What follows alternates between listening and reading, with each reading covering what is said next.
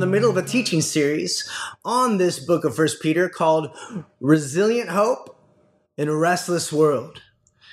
And the idea is that this whole backdrop, this whole mega theme of the entire book of First Peter is this idea of restlessness. The author, the Apostle Peter, he's writing to a group of Christians who are just feeling restless in this world. They're going through suffering. And the idea is just because you have hope and joy in the gospel does not mean that you are now exempt from trials. It doesn't mean that you are now not going to grieve through various trials, as Peter says. It doesn't mean that your heart won't grow restless at times.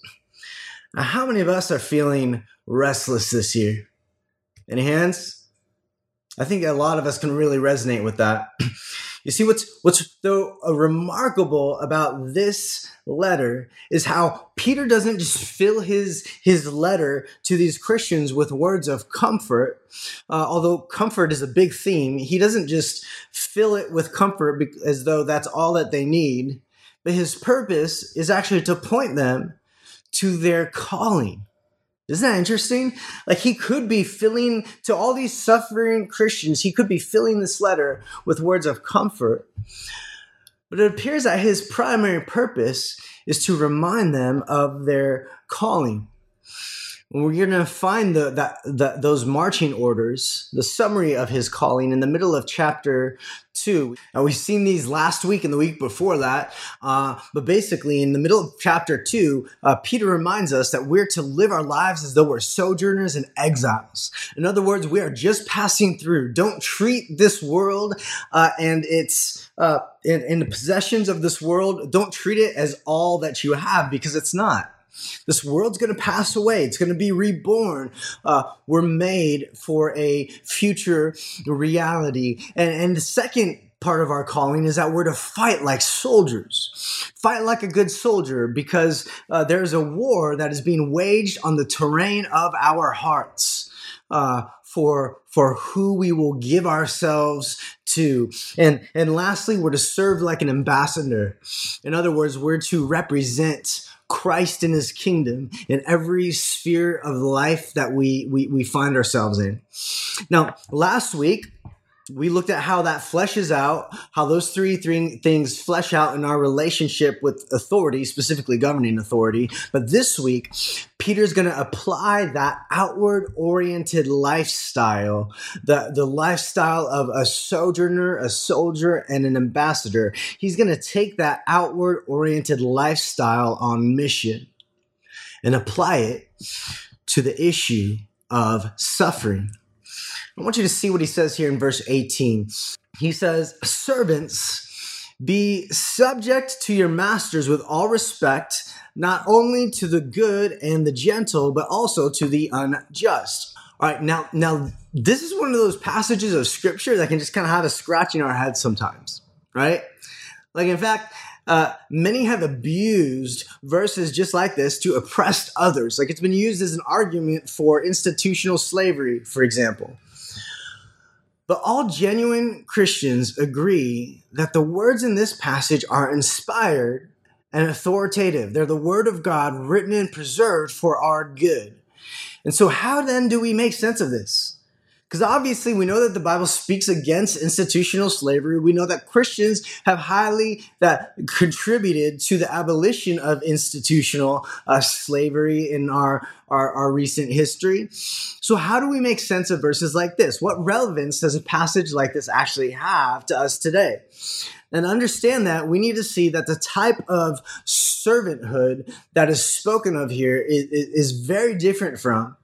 It's far removed from the slavery that has left a dark mark on our nation's history.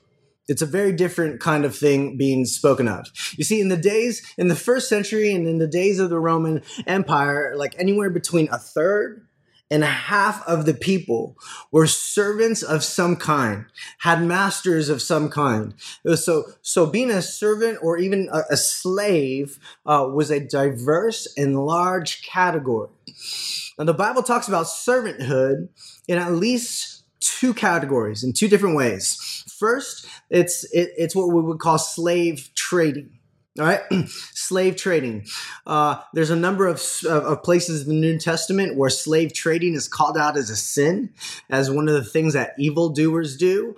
Slave trading is usually the type of slavery that we think of when we hear that word slavery. It's usually racially motivated, or it's class motivated, like maybe the lower class is enslaved by the upper class. It's usually a lifetime status, right? Like once you become this kind of slave, then you are enslaved until either you die or your owner says so. It also means under slave trading that slaves didn't have legal rights, and even a slave's children are passed on to the master. Now, this was more than just unjust slave trading. It's flat out wrong and sinful. It is unbiblical. Like I mentioned just a moment ago, a few different places in the scriptures, it specifically calls out slave trading as an act of evil against God. You see, because slave trading is not only dismissive to the person, it's also dismissive to the God who made that person and loves them. The Bible teaches us that all human beings are created equal and in the image of God. We bear his image. And so since all humans bear the image of God, that means that we're all born worthy of dignity and respect and honor. And so that's the first category of slave trading of slavery that we usually think of. The second category is what is sometimes called bond servanthood. Bond servants are, and so when in bond servanthood, this is not a type of servanthood that was not limited to race. It was not limited to class. It was not a lifetime arrangement. Usually, you would have rights that were protected by the law. As a matter of fact, sometimes a bond servant would have just as much money as his or her master, or sometimes they'd be even more educated than his or her master. Bond service was usually related to something like a business opportunity. Think of like an internship, right? Like saying, hey, I'm going to work for you to learn what I need to learn from you about this trade. And when I learn enough from you, then I'm going to leave and do my own thing. Or I'm going to leave and open up another branch of your business. Or like bond service was also related to something like educational opportunities, right? Like think of the military and their GI Bill. Right? Hey, if you serve with us for like 4 to 5 years, like we'll pay for your college tuition, right? And so that's the idea that is being talked of here, and this is the kind of servanthood that Peter is speaking into. Now, critics of the Bible, they like to look at verses like this and say, see, this is an oppressive book. It's telling servants and slaves to obey their masters, even if they're being like unfair and unjust. Like, no, that's not what the Bible's saying. It's more like just because you met Jesus doesn't mean that you don't have to finish your internship, right? Like that's more what it's saying.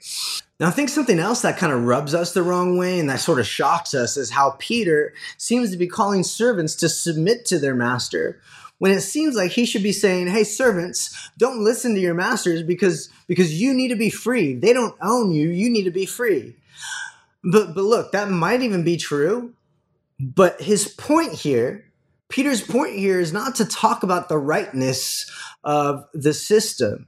His point is about how to live with Christian character when you already find yourself in the middle of the system. He's talking about how can we be a witness, ambassadors for the gospel in the places that God has sovereignly placed us. And so that's why he says, look, be respectful, not just to those masters who are gentle and good, but to those who are unjust. Because the idea here is that suffering and trials are going to be something that we go through, like no matter what. It might come through servanthood. It might come from the workplace. It might come from just at the hands of other people, maybe relatives or friends or neighbors, or I don't know, just whatever situation you find yourself in. And the issue is, how are we going to respond with Christian character in the middle of those? Now, what I want us to unpack now for the rest of our time is some important and biblical principles on suffering that will help us live like a sojourner, fight like a soldier, and represent hope like an ambassador. And so the first thing I want us to see, beginning in verse 19, is that suffering is just a central part of our calling. All right? Suffering is a central part of our calling. It says in verse 19, "For this is a gracious thing, when mindful of God, one endures sorrows while suffering unjustly." Now, I want you to notice something. He called something a gracious thing. What was it that he called a gracious thing? He calls when one endures sorrow while suffering unjustly. That's gracious? That's what he calls a gracious thing? Like, isn't that fascinating? Like, he says that our suffering is a gracious thing in the sight of God. What does he mean by that? Now, the word there for gracious is this Greek word charis, which is the classical word that we see all throughout the New Testament for the word grace. Now, how can this be related to grace? I think one way to think of it that's helpful is that when we're truly surrendered to the Lord, then really no critic and no oppressor could ever hold us down, right? Like when your heart is fully surrendered to the Lord, then there is nothing that you can lose that will destroy you, because you already know that you have everything that you need in Christ. And we talked about this a little bit last week, right? Like, even if they threaten to take your power, you have real power in the presence of the Holy Spirit. Even if they threaten to take your dignity, you have real dignity, a real ironclad identity as a son or daughter of the living God. You see, you have all of that only if you've tasted and experienced the grace of God. And there's also the fact that God calls us into suffering, right? Like we saw that in chapter 1, in 1 Peter chapter 1, I think somewhere around verse 6, he talks about, I think it was our third sermon, we talked about how when we belong to Christ, then God will use the hard moments of life to refine us. Like a skilled metalsmith, he'll use the furnace to melt away the impurities and the blemishes to make our souls beautiful. I want you to read the next verse. In verse 20, he says, "For what credit is it if when you sin and are beaten for it, you endure? But if when you do good and suffer for it, you endure, this is a gracious thing in the sight of God." Now, I know this is kind of a brutal verse, but what he's pointing out here is that sometimes we suffer because we're sinning against others. Now, he's not advocating for getting beaten by the master, but he's saying, look, like some of the times that's happened, like that you felt like beat up or oppressed, has less to do with your unjust master and more to do with the fact that you were being foolish. And you were being sinful in a way that kind of is almost to say, it's almost like Peter saying, like, hey, you kind of had it coming, right? Like he's pointing out here that sometimes we suffer because we're sinning against others, like we're being rude, we're being judgmental or self-righteous, and that when people don't like that, which is the natural response, like sometimes we as Christians will like to say like I'm just being persecuted, right? That's not persecution. That's just being a jerk, all right? So when you respond with gentleness and respect, though, that has the power to win people over. Remember Peter's model from last week? He talks about how we're called to live as ambassadors, as hope, and that we're to represent him in every sphere of influence of our lives.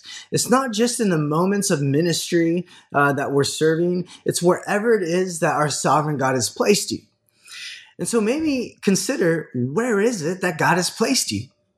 Where is it that God has placed you that you can display the hope of the gospel by the way that you live?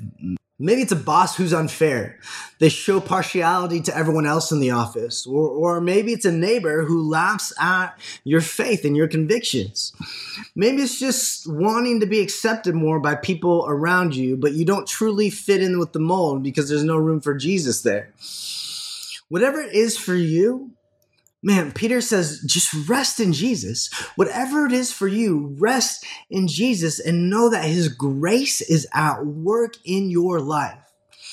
And when you endure through those trials, because you're resting in Jesus, not in anything else, when you endure through those trials, God is at work to help you shed your fears, to help you shed your insecurities, to help you shed even your pride and your self-righteousness, to where you find yourself finding full satisfaction in him.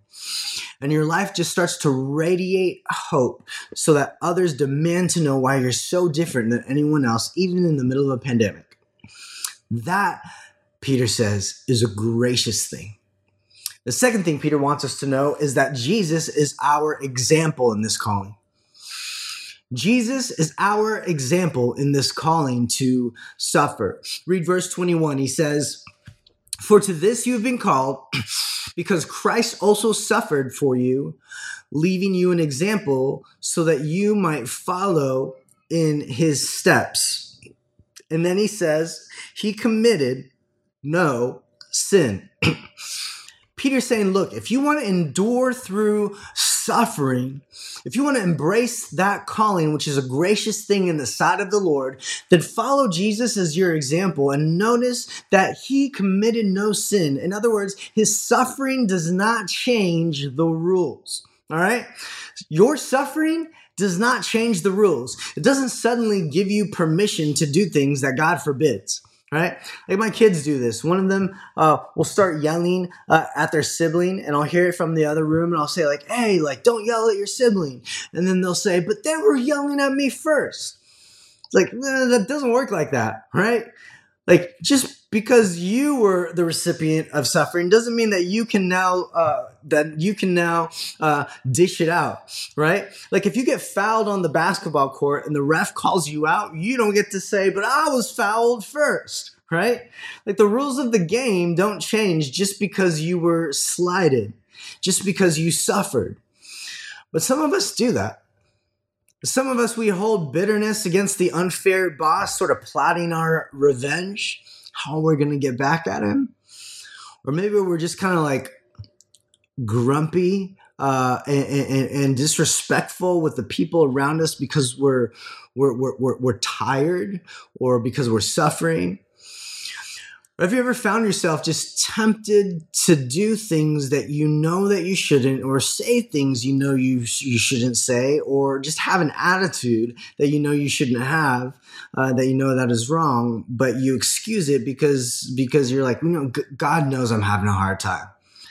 God knows I'm suffering. Some people know I'm suffering. Like they'll excuse this. But Peter says, no, it doesn't work that way. Instead, look at Christ, who was our perfect example and who committed no sin. And then he says, neither was deceit found in his mouth. In other words, Jesus never lied his way out of suffering. He never tried to twist the story or weasel his way out of a situation in order to not to have to go through suffering. And then he says in verse 23, when Jesus was reviled, he did not revile in turn. When he suffered, he did not threaten, but he continued entrusting himself to him who judges justly. The Bible tells us that Jesus could have called down legions of angels to help him in the hour of his crucifixion, but he didn't. He was unwilling to do that. Why? Because he trusted himself unto the Lord his God. He trusted himself to the Lord. Look, Jesus was not a deist. You know what a deist is? It's somebody who believes in a general higher power, but that general higher power is just uninvolved.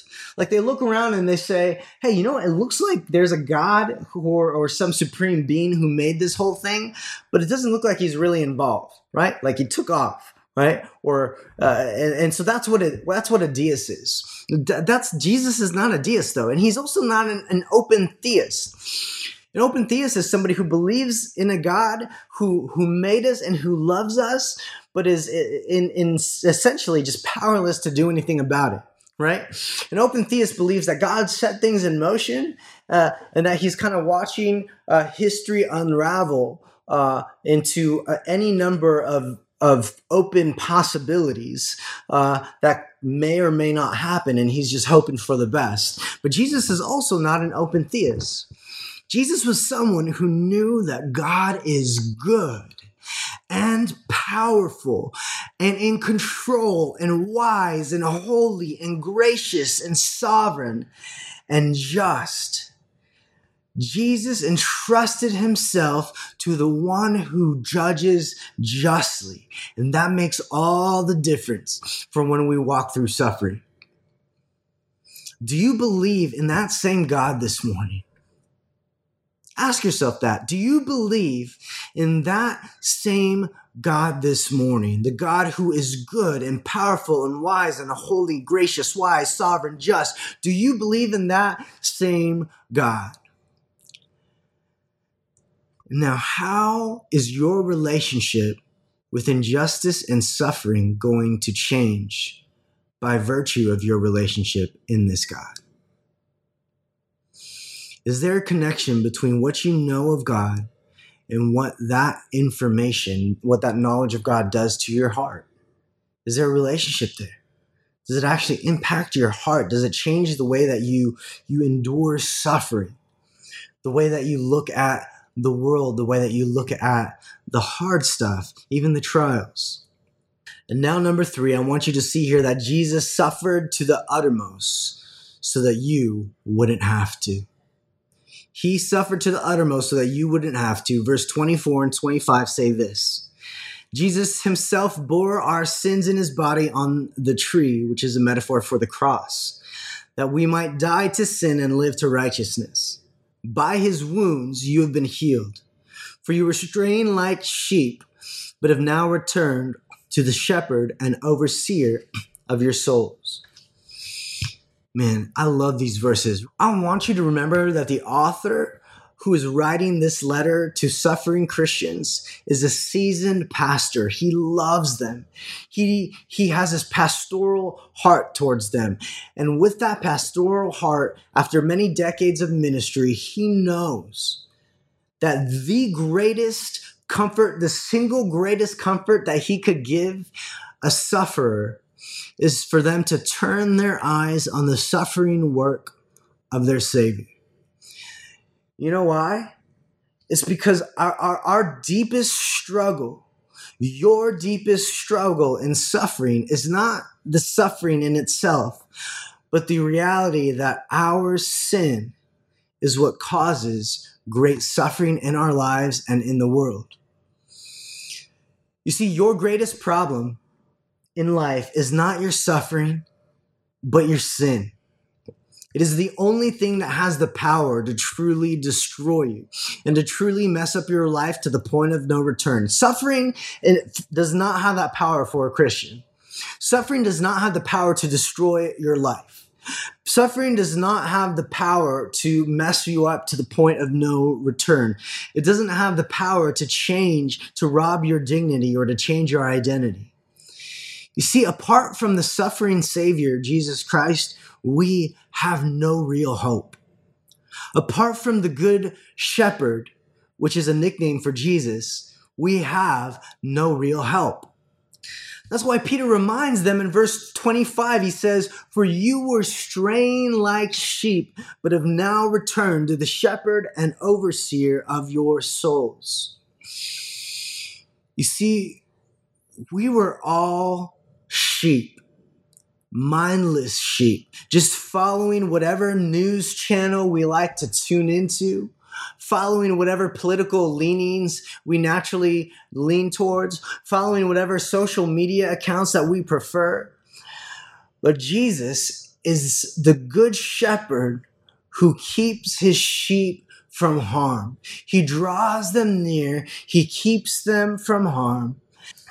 And so look, when culture goes crazy after each other, when the world just feels restless, when you are working your way through trials, listen to the voice of your good shepherd.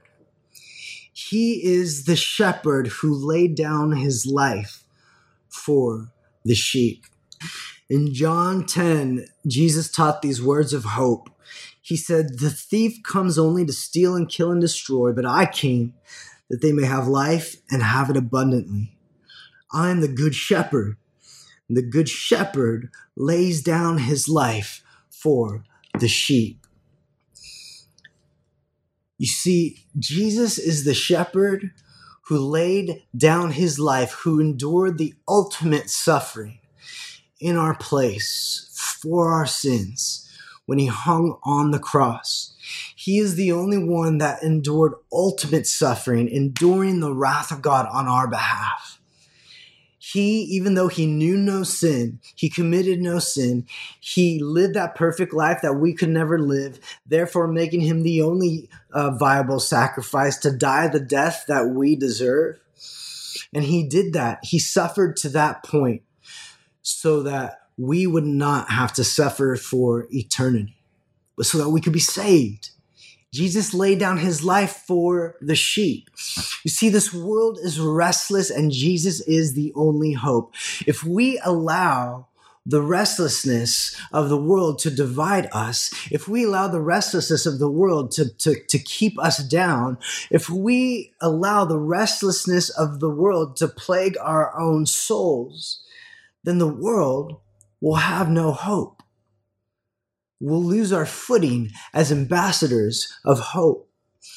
I love this prayer from Augustine, this African bishop that pastored in the early church.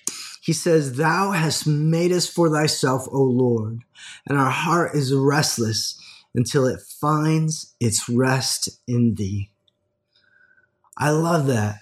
He says, God, you've made us for yourself, and so our hearts will be restless until we find our rest in you. You see, look, if you belong to Christ and to belong to him, all you have to do is trust him as the one who judges justly. Trust him as the shepherd who laid down his life for you. That's the one thing that is so unique about the Christian religion and the Christian worldview, is that you don't have to work your way up to God. You don't have to achieve your way into a heavenly utopia. God came down in your mess to save you. He gave it up. He suffered so that you wouldn't have to for eternity. And if you belong to him, if you've trusted in him, if you've considered him your savior, if you've surrendered to him in an act of faith, then no suffering that you will ever walk through will bring you outside the care of this Redeemer. Isn't that good news? No suffering that you ever walk through will be outside the care of your Redeemer. You are his sheep and he is your shepherd. Look, if this is true, if Jesus is your good shepherd who draws you near, then you can endure through suffering and you can endure through injustice. And as you do, your life will display the hope that everyone needs and bring glory to God, the one who judges justly. Man, isn't that good news? Isn't that good news? That when you endure through suffering in this way, your life will display the hope that everyone needs.